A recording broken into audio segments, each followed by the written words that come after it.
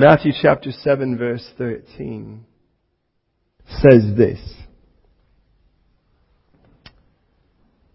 Enter by the narrow gate, for wide is the gate and broad is the way that leads to destruction. And there are many who go in by it. Because narrow is the gate and difficult is the way that leads to life. And there are few that find it. Beware of false prophets who come to you in sheep's clothing, but inwardly they are ravenous wolves. Or you will know them by their fruits. Do men gather grapes from thorn bushes or figs from thistles?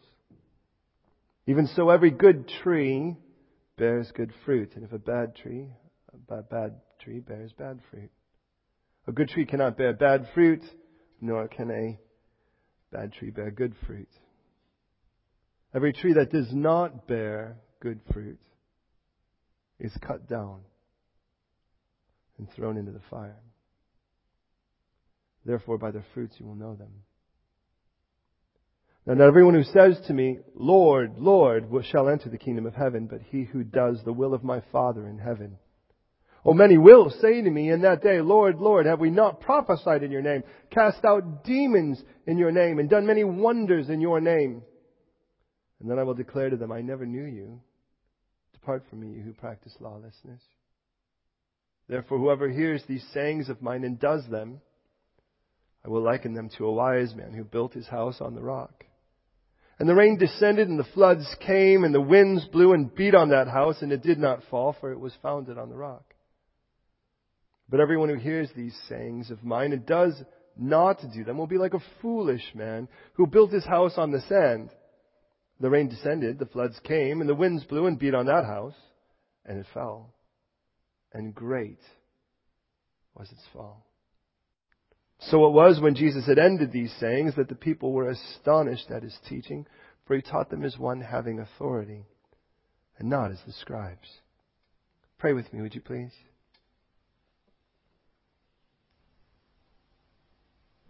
Lord, I thank you so much for what you're going to do in this time, for the way that you're going to minister, for the profound and infinite love that you have for us. God, I pray that we would have so much fun in your word today. I pray we would be radically impacted, be it the first time we've heard this or that we believe we could quote it by rote.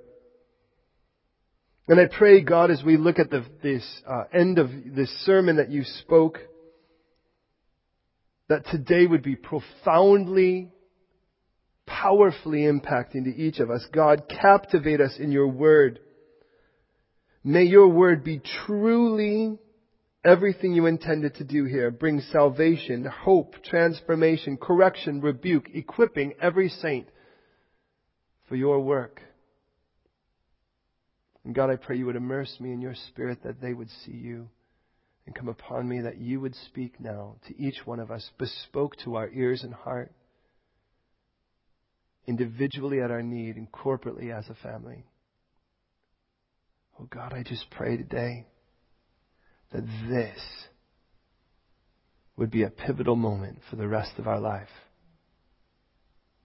And we expect this, God, because you're here. We recognize you're here, and we recognize that you're not here to lounge and relax. Although we do pray you would make your heart, or your home in our hearts. I do pray, God, that you would do with your word everything you intend, active and living, sharper than a double-edged sword, burst open and come alive now, God, for us. We pray in such a way in your word that we'll be forever changed. In Jesus' name. Amen. I would say today, say, well, please don't just believe me. Don't just assume it's true because I say so. Search the scriptures. Let the Bible always be your final say. Now, many of you probably can remember some of this. If you've been to Sunday school or such, you probably made a song out of the end of this. And it's kind of a really, it's a sort of a carefree song where it's like, and the house on the sand went splat, or whatever, however that ends. The problem is that when a house goes splat in real life, it isn't as cute. It's a guy that grabs a weapon and starts shooting people in a university. It's a man who starts beating his children. It's a person who goes on a rampage in a busy street. It's a woman who commits suicide. And we don't see that the same way because, well, that's not the same cute little song that we sang perhaps as kids. I didn't, I wasn't raised in that. But I recognize how cute it is. And we kind of get the idea, and we get that a wise man builds his house on the rock, and a foolish man on the other hand builds his house on the sand, and we get the idea. And we don't even, and you say, well, what's the rock and what's the sand? And we don't even really tie it to what he says here, which is, you better do what I say. Jesus just spoke a sermon in chapters 5 through 7 in a group of people that have all been profoundly touched by him. In chapter 4, at the end of it all, Jesus called 4 fishermen, and all they knew how to do was throw their nets low and pull up everything and let the chief fishermen sort through it, and that's exactly what they did. They threw their nets to the bottom, and they pulled up people. And they pulled up the people that were at the bottom, the paralytics, the possessed, the powerless, the emotional basket cases, the people that other people avoid on the street for good reason, and they shower their kids with protection when they get near. Those are the people these guys were dragging in. And every one of them have been touched by Jesus. Every one of them could tell you an event to date. On this day, I was and now I am. And at that moment, Jesus sits down with a sea of people profoundly touched by him. And as he sits down, we know teachers sit to teach. Could you imagine in those days? The listeners stood. And teachers taught 3-4 hours. That keeps you from falling asleep. Teachers usually don't fall asleep. It's the people who listen who do, right? And as he sits down, we read that now, sort of like the cream rising to the surface of the milk, now all of a sudden things change because now we read that there are 2 groups. The disciples who've moved forward to listen to Jesus, and the mass that could still tell you about that event. And that was it. So there were those that would be touched, and there were those that would be transformed. There are those that just wanted to get out of Egypt, and there were others that were interested in actually a promised land.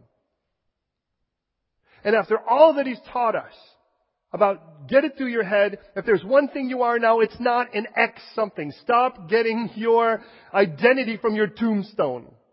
I'm an ex-violent guy. I'm an ex-gangbanger. I'm an ex-prostitute. I'm an ex-drug dealer. I'm an ex... You know, that person's buried for a reason. But Jesus says, you know what you are now? You're blessed. 9 times you're blessed. Get that through your head. If you could get that through your head, this whole thing changes. You're blessed now. It's like when you look in the mirror, that's what you should see. Not what you used to be. I'm blessed now. I've been touched by Christ and I have a relationship with Him. I'm blessed now. If you have received this gift of Jesus, if not, I want to warn you, I'm going to give you that chance. And then he goes, let me say how you are, not just to me, but what you are to others now. You're the only eternal, transforming, enduring, fortifying, preserving thing on the planet. You are the salt of the earth, not a salt of the earth. You're the only salt this earth has. And you're the only light this cosmos has. That's it. Without you on this earth, it's dark. It's just that simple. Can you see why the enemy's tried to work so hard to get you to put yourself under a bushel? Tuck you into a corner? Make your Christianity something you do behind closed doors? That's like saying, you know, the whole world's going to be dark without you. And I remind you, darkness will never overcome light. Darkness is the absence of it. So when we start looking and saying, oh, it's a dark place, don't you dare say, yes, it's a dark place. If you are there, it's not dark anymore. You're the light of the world. Not a light, you are the light. And with that in mind, I recognize no matter how dark it was before I got there, we read in Psalm 139 that darkness is light to you. God didn't mean where you're going to go. It isn't like God's going to go someplace and go, ooh, this feels spooky, this is dark. Because if He's there, it's not dark anymore. And if He lives inside of you, how is it dark when you're there? And He goes, get this through your head. Without you, the world has no connection to eternity. You are the ambassador of eternity to this world. That's what salt is. Without you, the world's dark. So please recognize, I did not just redeem you. I did not just touch you so that you could go and actually do what was done to you. The same way that Jesus would say, if you will, hey, I didn't pull you out of Egypt so you could then tower over and tyrant over the Egyptians. I brought you out to give you a new place, to make you a world toucher, a world transformer. And please understand, I'm not just talking to those of you who go, oh, that guy, he's probably going to be a pastor. Oh, that guy, I know that. I'm talking about every one of you. And the one of you who feels the least equipped to be that is probably the one most qualified. Because it tells us that God uses the foolish things of the world to shame the wise, and the weak to shame the strong, and the debased, despised, base, and are not. So if you really feel like that's your category, congratulations. According to God's CV requirements, you've just made it. You've qualified. And the reason is because it's the strong people that give their strength the credit. It's the smart people that often give their brains the credit. Which is really sad because God's the one who should get it all. So Jesus is like, get this through your head, you guys. I mean, imagine you for the first time in your life, you have a working leg, or you're going to get up for the first time. You're going to be emotionally sane for the first time that you can remember. You've been unpossessed for the first time since you can remember. And you're going to look and go, whoa, and Jesus goes, get this through your head, you are blessed. And now I'm going to use you to touch the world. The world. You're the salt. You're the light. And by the way, then Jesus turns and goes, now let's make sure that you understand who I am in relationship to all this. I am the fulfiller. All Scripture, I'm the fulfillment of it. I'm the fulfillment of you. Every nook and cranny in your soul, I'm the fulfiller of it. Every dream that you really have at the base of it, the core of every appetite, I am the fulfiller. I am the filler of every hole that I created inside of you. I'm the fulfillment of that. And if I am not the fulfillment of that, you will never be the salt and light that I've called you to be. And God goes, now that we've figured out who you are, and now that you've figured out who I am, let's move on to what you're supposed to be now. But first, let's say this. Things change from the inside out. That's the way I've always looked. God, we read that in 1 Samuel when it says that the man looks at the outer appearance, but it is the Lord that looks at the levav, literally. It's the insides, your heart, if you will. And God goes, so let's start changing it there. In other words, it's not just about doing things nice on the outside. This is never going to be about good works, but it is going to be about living it out and working out your faith in the sense of getting busy. But I've learned this. When you're in love, you get busy. So, instead of just sleeping around and saying you're safe because you haven't done that, imagine today God's like, let's just take it a step beyond that. What about internet porn? How are you doing with that? And God's going to take it a step beyond that. Jesus doesn't even go that far. He goes beyond that and he says, look, you look at someone to lust. I'm looking at the heart. What do you think that looks like to me? Okay, so you haven't killed anyone. Congratulations. Maybe you're too coward to do that, and I'm not encouraging you to live it out. But I see your heart. And if you're a bidder, I know what that looks like. What do you think that looks like to me? And your word, your vows, and your marriage, what does that look like?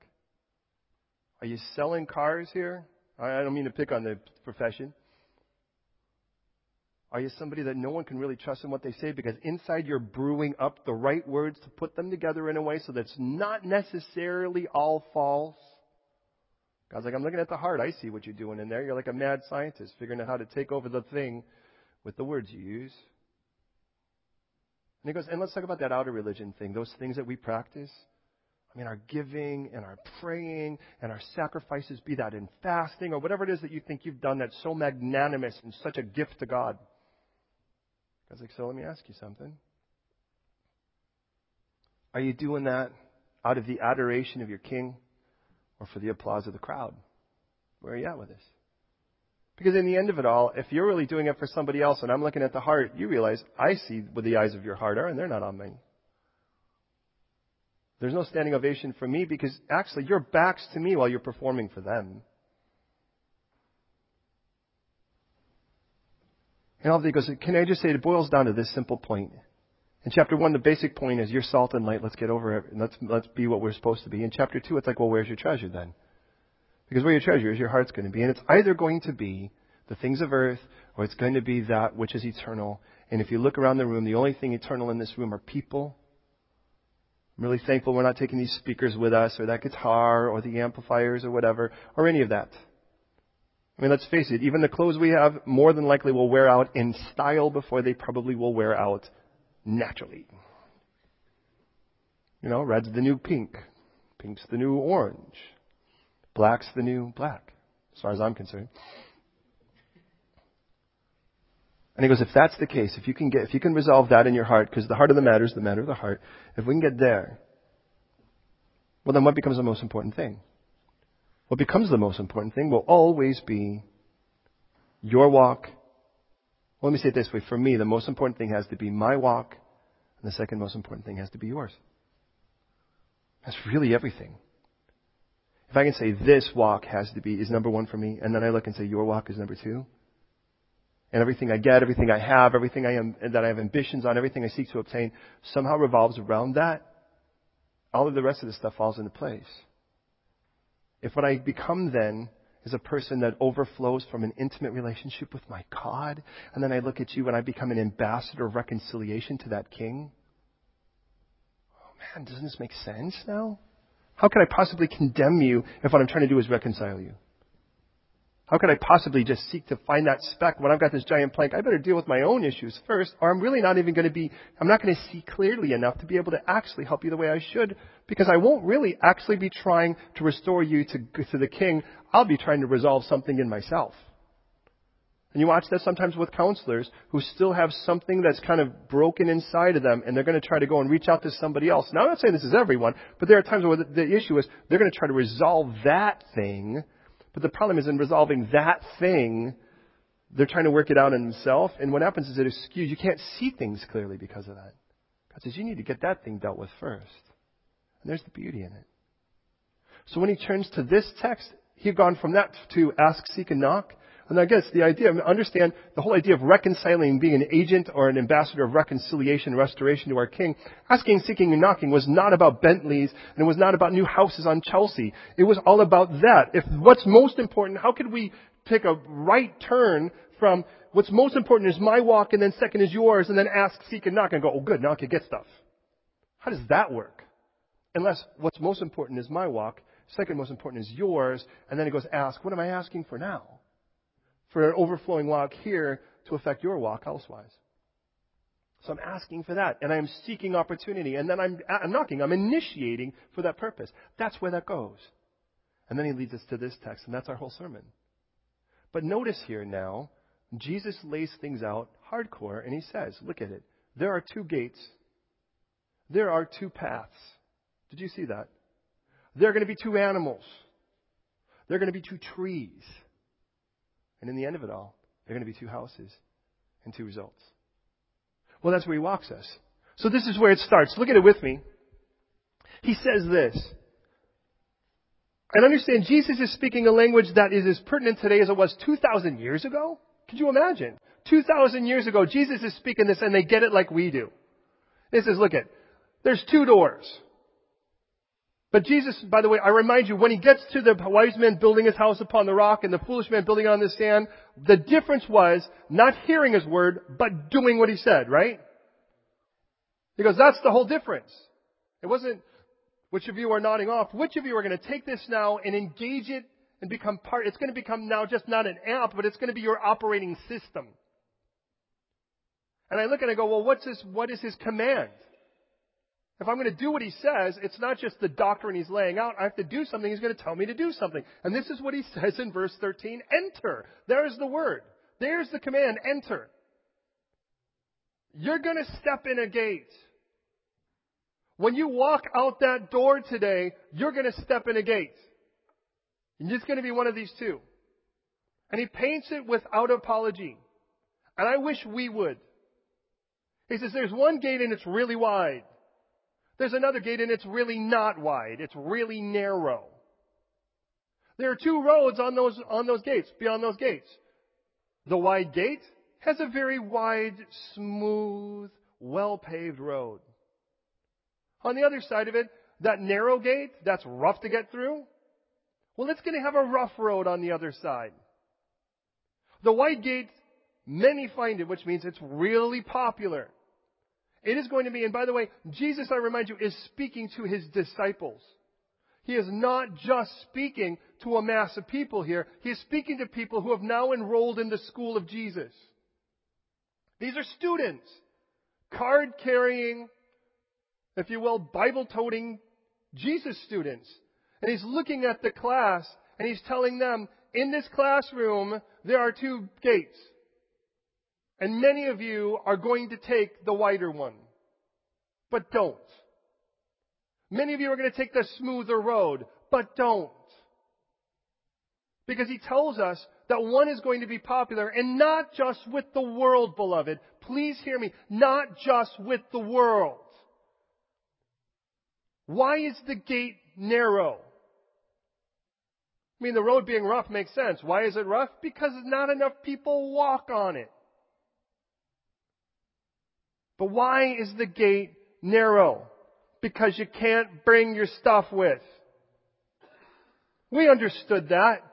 Some of you are familiar with the sort of term of an eye of a needle from places like Turkey and other places in the Middle East, where they have a large door when everyone brings their caravan, and then they have a much smaller door where you even have to remove your luggage before you get through. Now understand, if we were setting up a city and we knew that we were going to be besieged by an army we were confident we could take down, we would simply set up an ambush and let them come in into their death. We would make the entrance easy. If we were concerned about their military might, we would do like what many did, is they made their kind of entrances sort of like an S-curve. So what happens is every time you had to stop and turn, they could dump hot oil on you, dump rocks, and they can make your life pretty miserable until there's no life left. I get that. But if we're walking around the city and we go, oh look, there's an open door and there's a straight shot in, let's go guys. We are blind to see the destruction, and that's what Jesus is telling us here. And I remind you, He's talking to people that He claims, that are making claim that they're His students now. They're like, look it, I'm saved, I'm going to heaven, I know it, I'm filled, and I'm redeemed by the blood of the Lamb, and we got all of our language, and I'm singing, oh, the glory train's coming, and then we all got that coming. And Jesus goes, oh, listen, what gate are you going to choose? And one of them's easy. And all your friends might want to go there. We're Christians. We're all cool. Let's go through that one. Come on. And you know what happens, because they're going to look at you if you choose the other and they're going to go, that's really narrow, isn't it? And what Jesus says is, yes, it's narrow. Good. Let that confirm what I'm saying here. It is narrow. Thank them for it. I make no apologies. And they'll go, oh, that's really narrow. And Jesus goes, yes, it is. I make no apology to that. It is narrow. But let me be honest. If you're drowning, you don't need a multiplicity of things to find that float to grab a hold of. You just need one you're sure is stable. The options are what become the problem.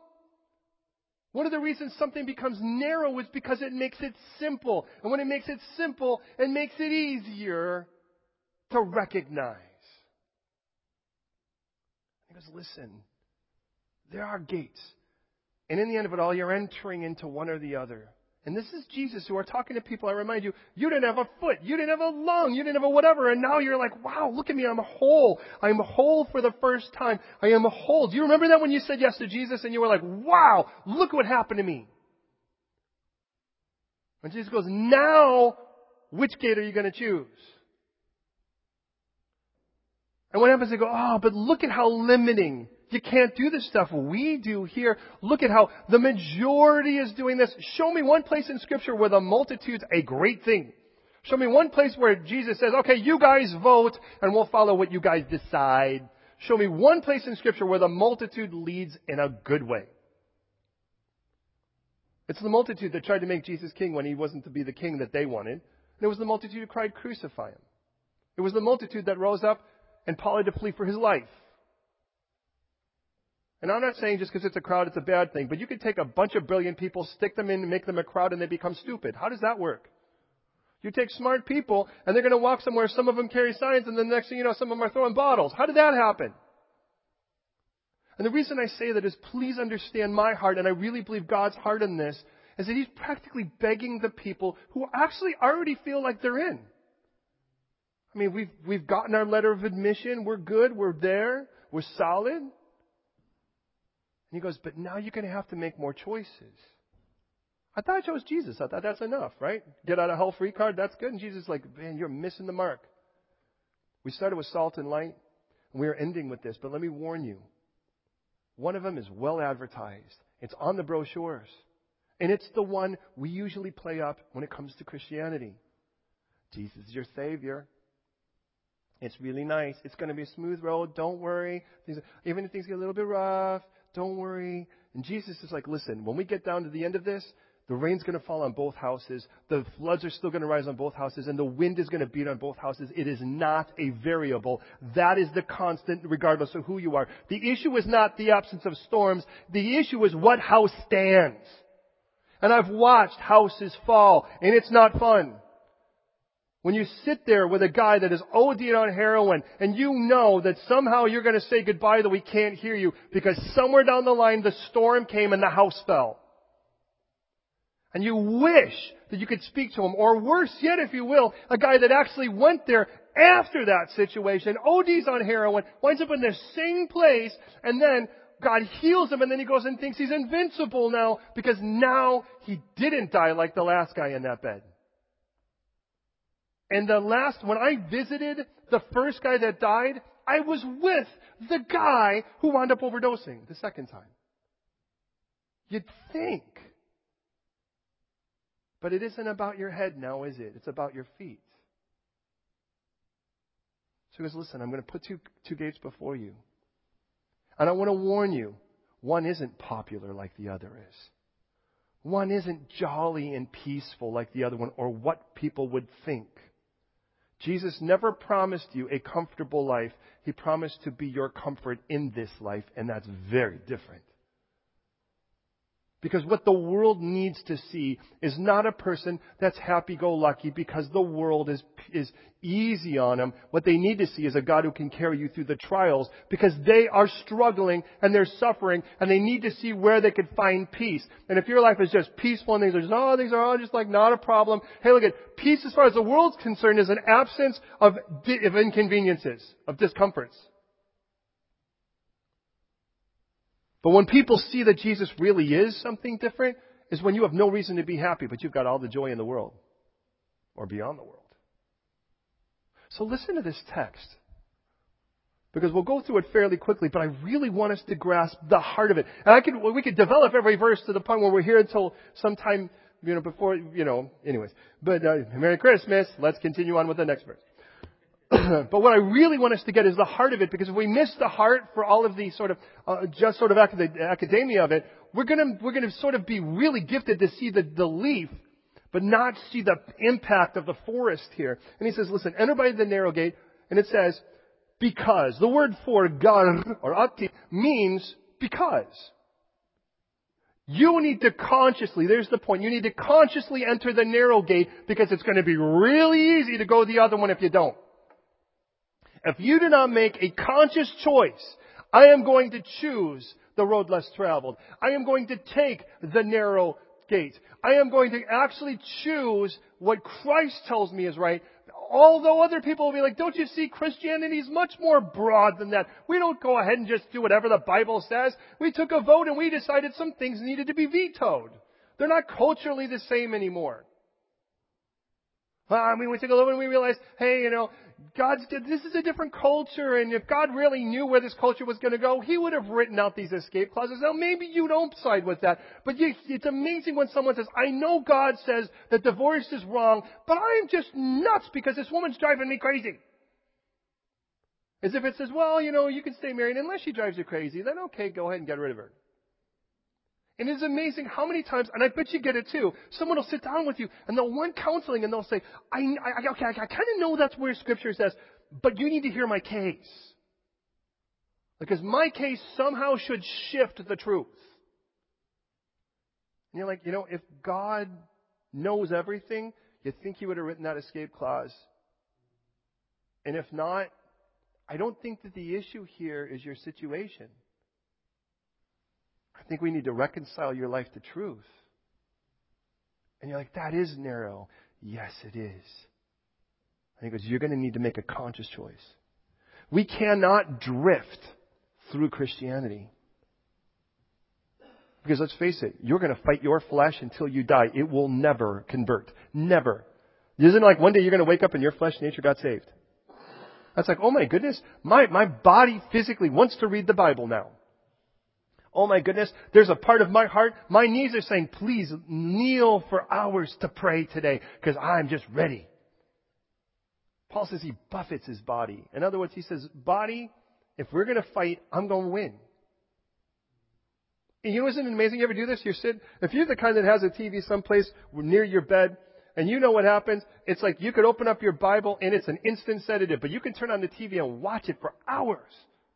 Now, granted, you'd say, well, it changes every 3 seconds. Yeah, well, is that really the point? You only want it to change 3 seconds? Write Scripture on cards and then just read them fast enough. You can even change the colors if you want. Oh, purple one. Good. Oh, look at that. Whoa. Oh, now it's moving. 3D. But in the end of it all, the point is that your flesh isn't going to go, yeah, finally, let's do this together. That's why he says you're going to have to call it dead. Because dragging that old dead thing around with you is not going to benefit your walk. And Jesus says you're going to have to make a conscious choice now. And I remind you, these are people who already can tell you that Jesus did something in their life. They can say, I was, and now I am. I'm blessed. That's what I am. Now I'm blessed. That's what I am. I'm blessed. I'm blessed. Stoked. Blessed. The other gate is wide. I make no apologies. It's wide, which means I can bring whatever I want in with me. Listen, I could bring in whatever I want with me. Oh, go ahead and receive Jesus, but you could go ahead and be this. Go ahead and receive Jesus, but you could drag in that old nasty whatever. We're going to make church look like the world. So the people go, what's heaven like? And the church goes, I have no idea. I'm too busy looking like you. I could bring in all my baggage. I could be who I was because I was pretty cool. Now I'm going to figure out how to be really cool in church. It was about me before, and now I'm going to bring me in. It's quiet. It's big enough for that to happen. And the road is smooth.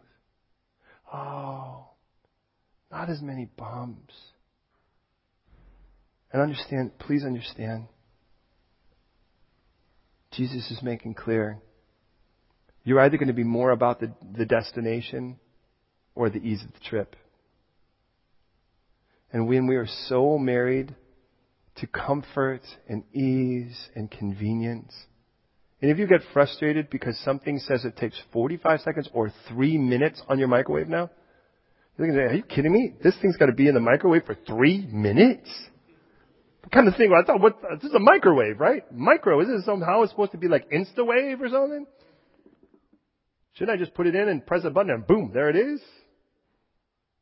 3 minutes. I can't put a filter on my internet. You realize that adds 13 seconds to my searching. 13 seconds. Wow.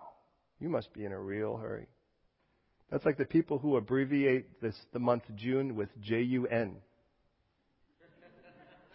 You've got to be in a real hurry. Don't have time for that E. The road's the Broadway. It's smooth, it's paved, and we can all walk together. I can hang out with all my friends. But can I tell you the truth, please? Jesus has come to kill you. And He's come to make you new.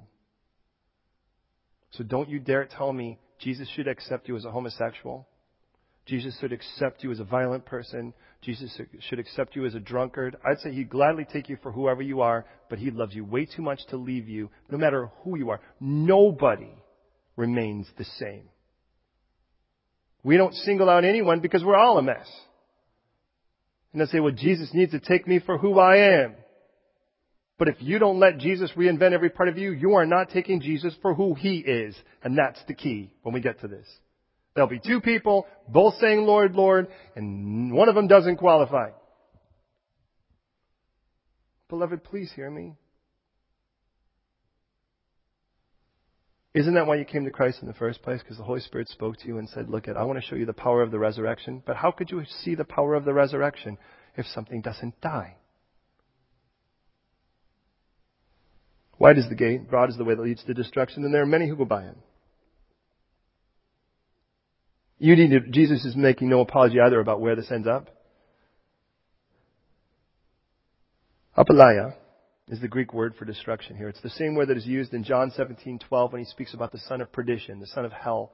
It's the same word that is used, by the way, interestingly enough, in Matthew 26:6, spoken by originally the son of perdition, Judas Iscariot, when Mary was lavishing the oil upon His feet and covering Him in that beautiful scent of the perfume of, if you will, her bride price. And He says, why this waste? And that word really impacts me. Because of all the people, the voice of the son of perdition says, what a waste. A waste. This was so precious. This was so valuable. And you wasted it. And that's the word that's here. He says, oh, the road's smooth and the gate's big. You can walk in, but in the end, it's a waste. What do you think is so precious that will be the waste at the end? You! That's the precious thing. You!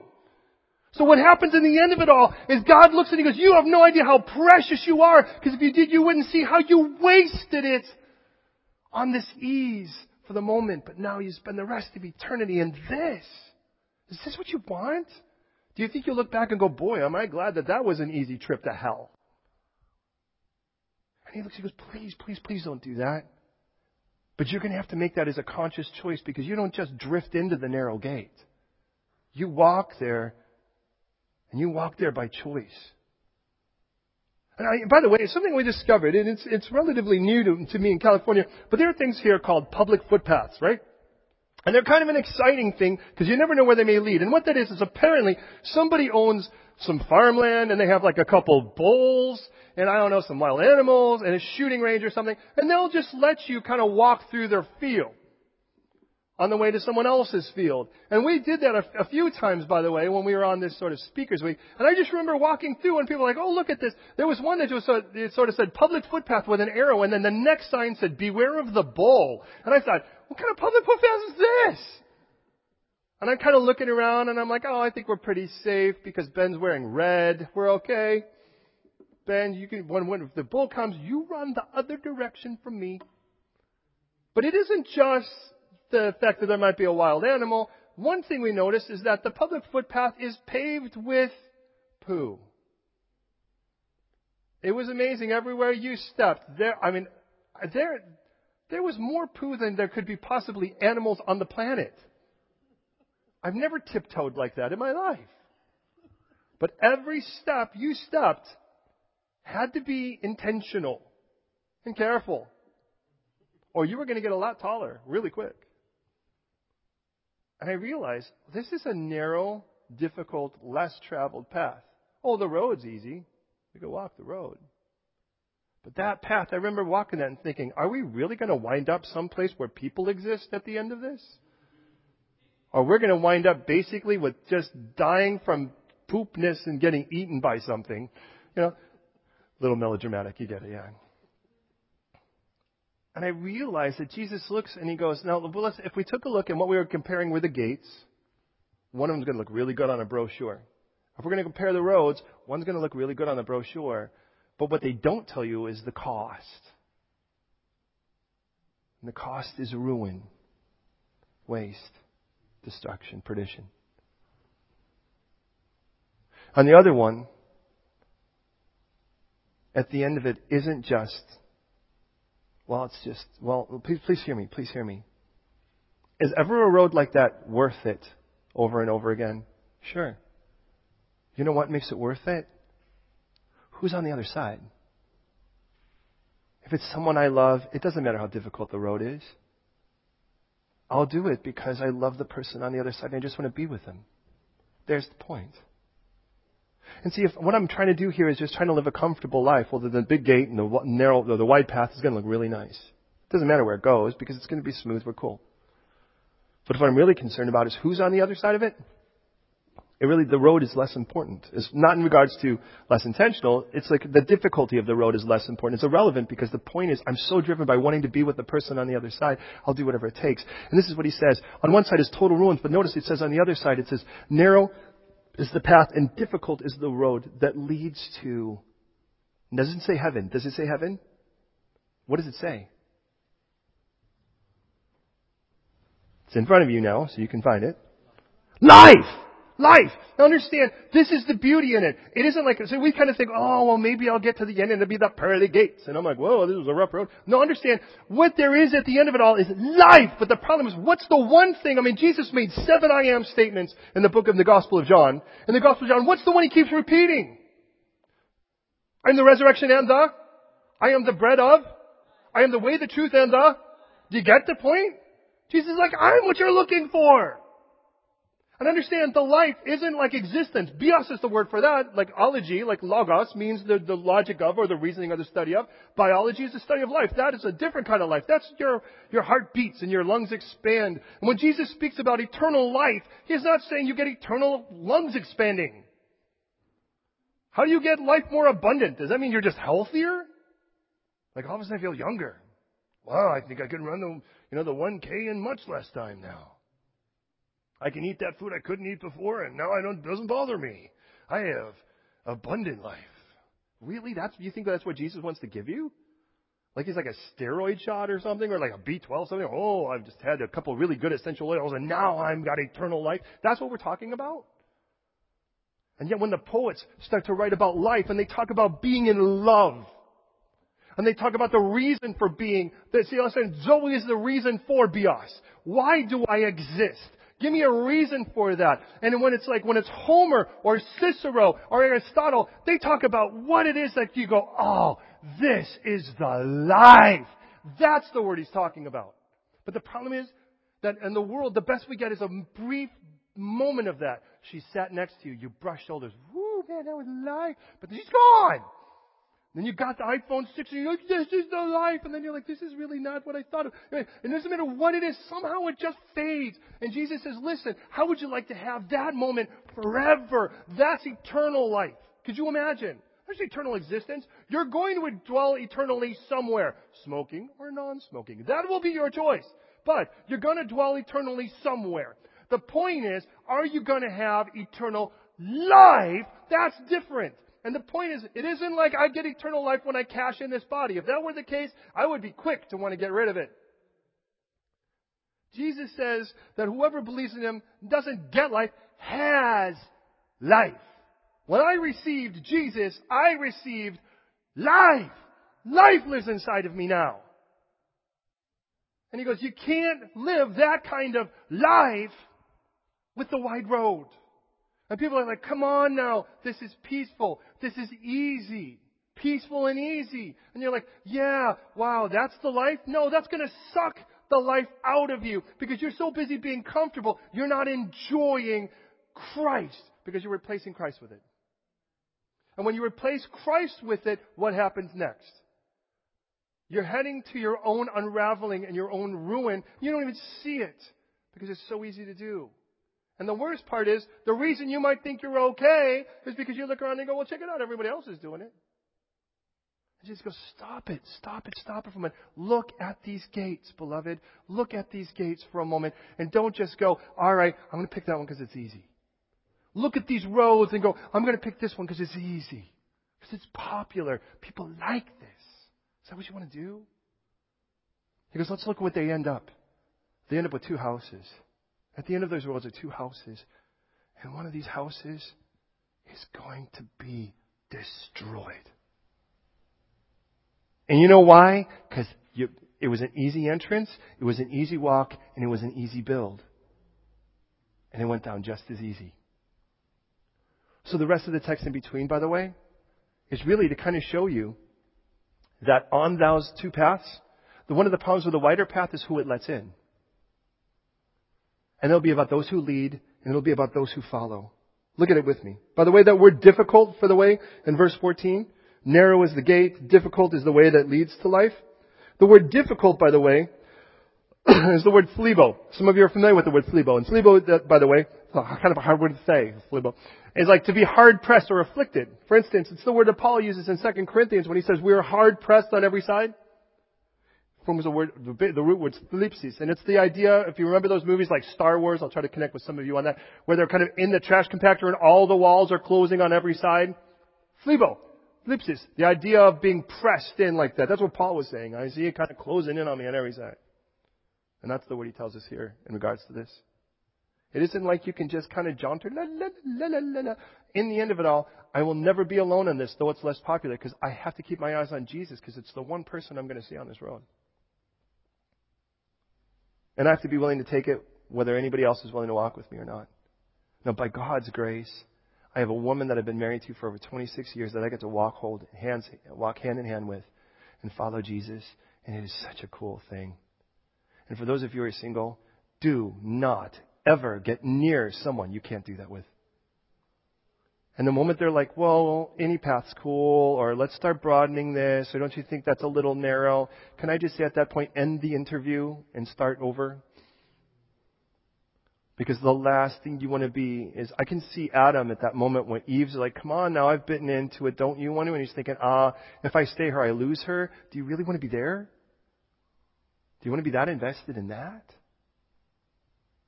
It's like, hi, can you imagine the real brochure? Come and join me. But you're going to have to leave everything behind and let God reinvent you until you don't know what the heck you are except Jesus. And then, once He reinvents you, and you don't even see the fact that He's not even going to show you the blueprints until you open His Word. And when you do, you'll start to see He's to make you His greatest masterpiece. Paul Emma is masterpiece. And then I look at that and I think, and He's going to make you His cathedral, right? The greatest of all structures. When people look and go, wow, that is amazing. Someone or someone amazing must live there. Because look at that. And that's what people should say when they start seeing our lives as He reconstructs us. And it was not going to be easy. People are going to hate you. They're going to laugh at you and they're going to point at you and you're going to read almost every article that has the word Christian in it, and it's not going to be in a very positive light. And then what's going to be worse is you're going to read quote-unquote Christian articles that completely disagree with you in Scripture. And then you're like, has the world gone mad? Am I the only person that believes this? And Jesus goes, few find this road. And it isn't going to be easy here. Because it isn't about the ease of the trip. It's about the beauty of the destination. So listen. The leaders, the problem with the wider road is it lets in these guys. Verse 15, beware of false prophets. Oh, there are going to be there's two different kinds of prophets. True ones and false ones. What does a false prophet look like? It looks like a sheep is what a false prophet looks like. That's what he tells us here. It looks like you. Now, I'm not saying you are a false prophet. I'm saying, you see those signs on the trains, right? Spotting a ticket inspector is easy. They look just like you. Spotting a false prophet is easy. They look like you. Now you're all paranoid. Uh-oh, what about the person next to me? I just prayed with that person. Now they're a false prophet. Jesus says, don't worry. I'll make it really easy. Interesting, when I look up false prophets, in Acts 20, when it speaks about a false prophet, it says that men will arise, this is Paul warning, by the way, the Ephesian church and Miletus, men will arise speaking perverse words or perverse things and draw away disciples after themselves. Men will rise up. In Matthew, Jesus speaks in Matthew 24:11, speaking of the times, He says, many false prophets will rise up and deceive many. In Matthew 24, just then 13 verses later in verse 24, He says, false Christs and false prophets will rise and show many great signs and wonders to deceive, if possible, even the elect. I think, where do they rise up from? Well, in 1 John, it tells us that they were among us. Because what the enemy recognizes, that he's going to do a lot more damage by trying to actually lead you from within out than he would be from just trying to set up and try to make the advertisement look cute on the outside. In 2 Timothy 4:3, it tells us that a time will come when they will not endure sound doctrine anymore, but according to their own desires, because they have itching ears, they will heap up, or if you will, barf up for themselves teachers. That leaves a pretty image, doesn't it? Let me show you false prophet vomit. And the idea is simple. Why do people listen? Because they say what they want, because they say what you want to hear. They say, let's say it this way, they say what your flesh really wants to hear. No, it's okay. God's more forgiving than that. What they say in the simple sense is, it's a much wider road than you're making it. By the way, what's interesting is, you can widen the road with legalism just like you could from liberality. It says in 2 Peter 2:19 that while they promise them liberty, they themselves are slaves of corruption. So these are slaves trying to show you can be free like them. Think that through. So how do I recognize this false prophet? Well, this is what it says. They come to you in sheep's clothing, But inwardly, they are ravenous wolves. And again, I remind you, God says, I see the inside, you see the outside. So when you look at, oh, sheepy, fluffy, you're harmless. And God says, no, no, no. Verse 16 says, you'll know them by their fruits. And then he, of course, speaks about trees. He says, good trees bear good fruit. Bad trees bear bad fruit. That's pretty simple. You plant an apple tree, well, it would be weird to get a peach from it. What's startling is verse 19 when he says every tree that doesn't bear good fruit is cut down and thrown into the fire. Notice it doesn't just say every tree that doesn't bear bad fruit. It's different. What about the fruitless ones? They also don't bear good fruit either. Keep that in mind. Here's the good news. You can't make good fruit happen, but you can cling to the one for whom all good fruit comes. You're the vine. He's the vine. You're the branches. And in John 15, he says, just cling to me. I'll make it happen. Here's the problem. In the first of these two areas, well, how do I recognize what's the biggest difference between a wolf and a sheep? Might I just say, their diet. I find this interesting. If you look at sheep, by the way, feed from pastures. Wolves feed on sheep. Sheep follow the shepherd. Wolves hunt sheep to their pack. Sheep are gregarious. You're probably aware of that. They like to kind of hang out together. Wolves isolate. And I see this happen. You watch this. What happens with a wolf is that a wolf kind of sniffs around sheep and it looks for the one that will follow it out to some place where it can kill it. Some place where it can eat it. Some place where it could be its dinner. And it isn't about, hey, let's actually go and submit ourselves to the shepherd and let's follow that great shepherd together. What it is it's like, now how do I get you out of that safe place? Well, there's a lot of ways to do it. I could start rumors, I could create problems, I could try to make, but that's what the enemy does. Because the problem is, we look and we go, it looks like a sheep. But then I look, and the moment I start seeing someone isolate a bunch of people, I start to go, what's going on with that? Why is that person so attached to you that they can only be with you?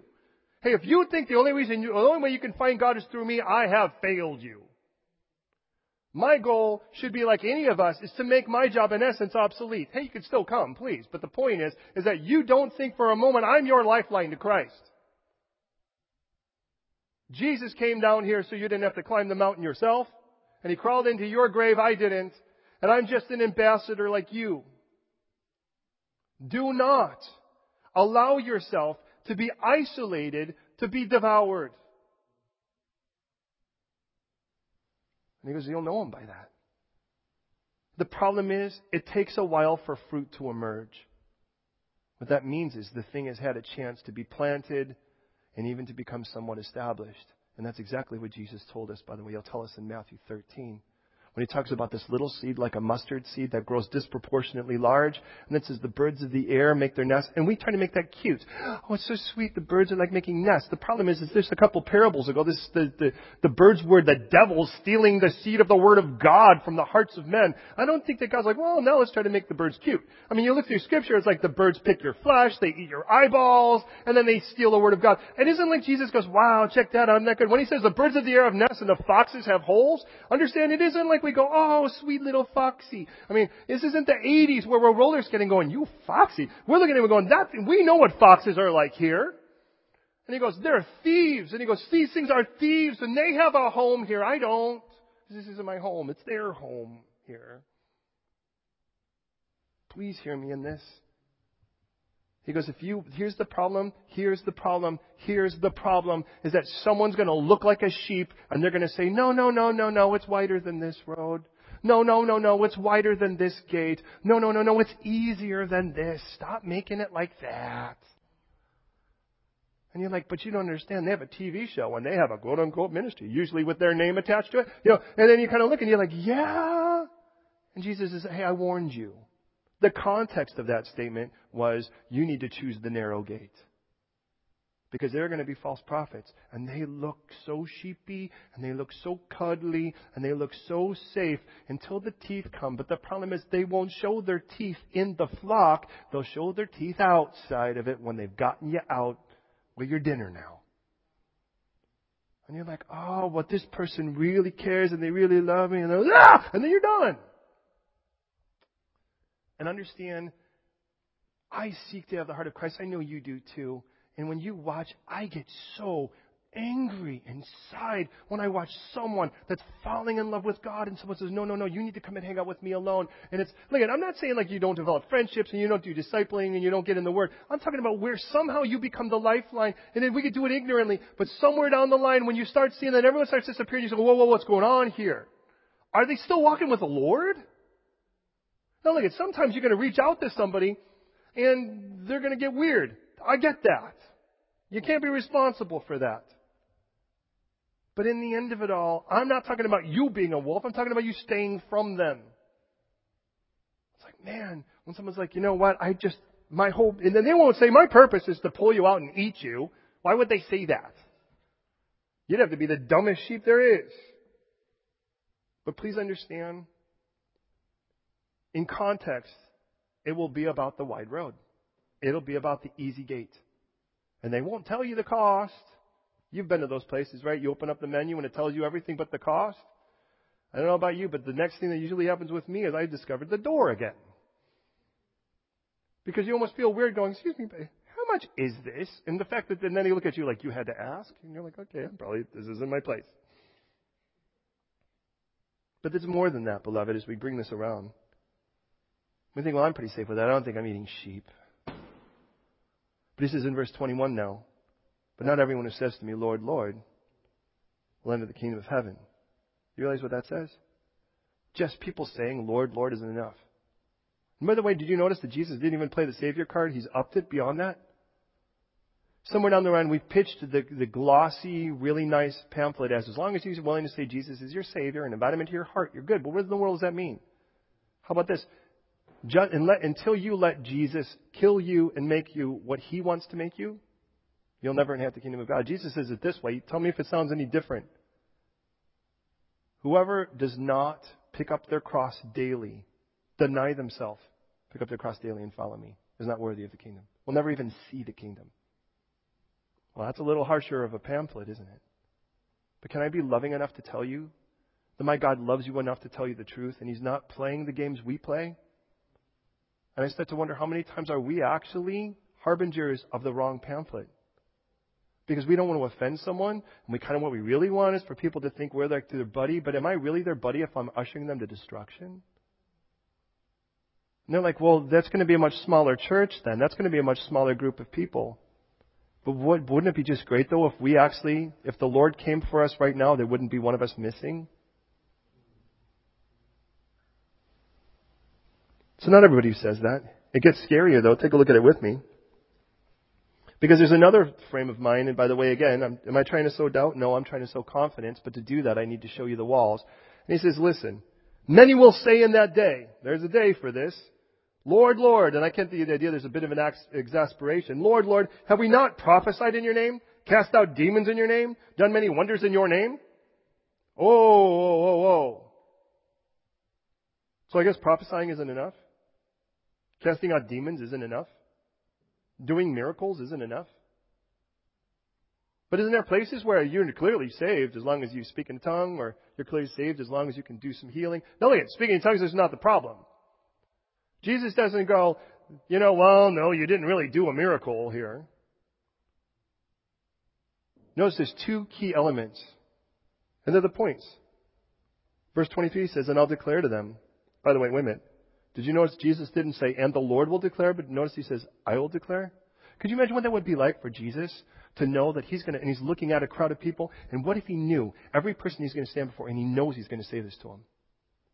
See, we can't do that, right? I can't look here and say, I'm just confident every one of you have said yes to Jesus, and I know we're going to walk, and when this whole thing, when the dust settles, we're all going to be standing with the Lord. I would love to say that.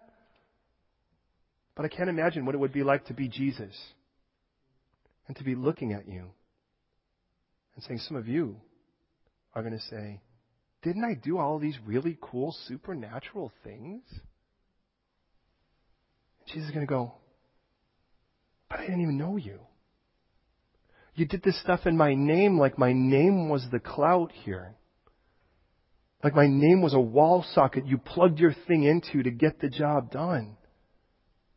But could you imagine him saying, you don't know all this stuff I've done for you, or all this cool supernatural stuff, and I've danced this dance, and I've said this thing, and I've brought awareness, and I've done this great stuff, and miracles happen, and crazy stuff, and all this. And can you imagine Jesus looking and going, have we met? Are we missing the point? Because Jesus isn't. It's like, yeah, work for me. I didn't hire you to be my employee. I died for you to be my love. He goes, please hear me. Prophesying, that's great. But it's not the point. Doing miracles, awesome. But it's not the point. Teaching, it's not the point. The point is, do you know Him? Not just know about Him, not just have His stats. Do you know Him? I look at this and my heart hurts. Because I think, man, when the people cry these things out, I just kind of get the idea that there are people who are just going to be so exasperated, they're going to be so amazed. Because they thought they were so safe when they weren't. Because some wolf in a sheep's clothing kept telling them that this easy path was cool. Listen to this in Luke 13:25. When the master of the house is risen up and shutting the door, and some of you are familiar with this, they began to stand outside the door and knock. And they said, Lord, Lord, why don't you open the door for us? And he'll answer and say, I don't know you, where you're from. Listen to what they'll say. They'll begin to say, we ate and drank in your presence, and you taught in our streets. But he'll say, I don't know who you are and where you're from. Depart from me, you workers of iniquity. Notice the other thing Jesus points out. It isn't just, you did stuff, but you didn't know me. But he says, in verse 23, I never knew you. Depart from me, you who practice lawlessness. Anamias. Lawlessness means you will not submit to my law. You really never made me Lord. You were cool with the Savior thing because that just meant that you could serve yourself to not go to hell, but you were not willing to submit to my rules. I set them up, and you had no interest in really following what I had for you. The problem is you had no idea the life you've robbed yourself of because of doing that. In verse 21, he said, not everyone who says to me, Lord, Lord, by the way, again, will enter the kingdom of heaven, but he who does the will of my Father. Jesus made clear what that was in John 6:39. When he says, in 40, when he says, this is the will of the Father who sent me, that all that he has given me I shall lose nothing, but shall raise him up on the last day. And this is the will of him who sent me, that everyone who sees the Son and believes in him may have everlasting life. Everlasting life. And I'll raise him up in the last day. You see, the reason why I can obey him is because I trust him. God says, do this. And you're like, that doesn't make sense. God says, does it have to make sense? You quote the verse to me all the time. Lean not upon your own understanding. Great counsel, listen to your ears. Listen, I should say, with your ears. And can you please understand, this is not Jesus angrily pointing the finger at somebody and vehemently spitting at them. This is a broken-hearted Savior looking and saying, I want you, but you got to take me for who I am. Because you're missing the point. And the point is, I want you. And I want you to want me too. But you're going to need to know, I know best, and if you follow me, I'm going to make the rules. And by the way, notice, as we bring to that last thing, and it'll come quick now. As we go back for just a moment, notice, by the way, when he talked about entering at the narrow gate in verse 13, he told us there were many who go by it. Did you notice in verse 14 it says, because narrow is the gate? You know why the other one's so visited? Because the other one's narrow. You know why the other one's smooth? Because this one's rough and they won't go. So bring this to close with me. Listen. So, now you have your call tonight. You've got 2 gates that are before you. 2 gates. 2 gates. That's it. Just 2. How many religions are there? There's 2. How many choices are there? There's 2. There's the narrow one of Jesus. And there's the wide one of the buffet of religions. There's the narrow one of grace where God gives you the gift. And there's the wide one where you earn it everywhere else. There's the narrow one where you accept the gift. There's the wide one where you earn it. There's the narrow one where you have to submit to His lordship. Or there's the wide one where you just tell God what you need and He will do as you tell Him. There's the narrow one where the most important thing is our walk with Him and our second is everyone else's. And there's the wide one. The pearl trampling swine. The irreverent dogs. That's what He told us. The lawless. That don't know Him. That don't know Him. Because you can't know God on the other one. Now that doesn't mean we choose something because what we want is it to be difficult. We choose Christ regardless of whether it's difficult. There's the point. He goes, listen. In the end of those roads, there are two houses. And you're going to get rain. Do you want a rain-proof house? And there are going to be floods. You know what that tells me? I have to have a house that's solid from the top and the bottom. The top because the rain comes down. The bottom because the floods come up. But it's not just rain and it's not just floods. It's wind. It's a wind that rips through, and get it like a hurricane. Get it like a tornado. It rips through windows. And ripping through a window is one thing. A Christian's life may have a broken window, but they have a house to put a new one in. A Christian house will have a wet roof and maybe have to replace a few tiles, but it will have a house to put it on. A Christian house may have to replace the carpet, but will have a floor to put it on. And the house isn't moving. And it's not easy to dig into rock. We're aware of that. Notice it wasn't about how you built the house yet.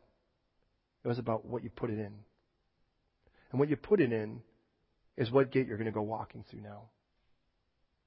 As we go to prayer, beloved, here in this room, I know you've got your Christian costumes on. I do too. And I only mean that in the sense we know when to nod and we know what the answer should be here. We've rehearsed it. But when you walk out that door, you're going to walk out of one of those two gates or walk into one of those two gates to make the choices now for the rest of your life. And I'm not really interested in the easy if it kills me. To be honest, I've had it already. I've walked that route. It sucks. It gets you there quick and it doesn't pay anything worth it. And I'm going to be honest. You don't have to walk with me for me to make that choice. I have to make that choice. The gate's narrow, so narrow, I have to make that choice myself, whether you do or not. But I'm making that choice. I'm making that choice to follow Him because it's insane not to. Jesus only had one way. Do you aware of that? Think of the narrow gate He had. It wasn't like He could just teach and we could go to heaven. It wasn't like He could just do miracles and we could go to heaven. It wasn't like He could just crack the sky and say something cool or get baptized and have a dove land on His shoulder and we could go to heaven. He had to die. And He didn't just have to die. He had to be tortured to death. He had to hang on a cross. Talk about a narrow gate. He had one choice. It was that or let us all go to hell. That was His choice. Do you think the road was an easy one? Was it ever without opposition? Jesus knows the rough road. And He knows the narrow gate. And He knows it really well. Here's the crazy part. The door, the gate, that's exactly what Jesus said in John 10. He said He's the only door, the only gate to the sheep. He says if we choose that one, we go in and out and find pasture. He goes, that's where the green grass is, by the way, for the sheep. That's where it is. Interesting. He's the only gate. Well, what about the way? But Jesus said that too, didn't He? He's the way, the truth, and the life. He's the only way. It only goes to the Father except by Him. How about the house? Didn't Jesus say, I go to prepare a house for you? And then when I'm done, I'll come back and receive you to myself, that where I am, you may be also. Here's the beauty of it. He builds the house and comes and gets us and walks us to it. We're never alone in this. So what gate? Jesus. What road? Jesus. What house? Jesus's. I like it. It made it really simple. And that makes sense in our heads. But it will be defined by your choices now. Will you do what He says? Well, that's the house that's built. Will you pray with me?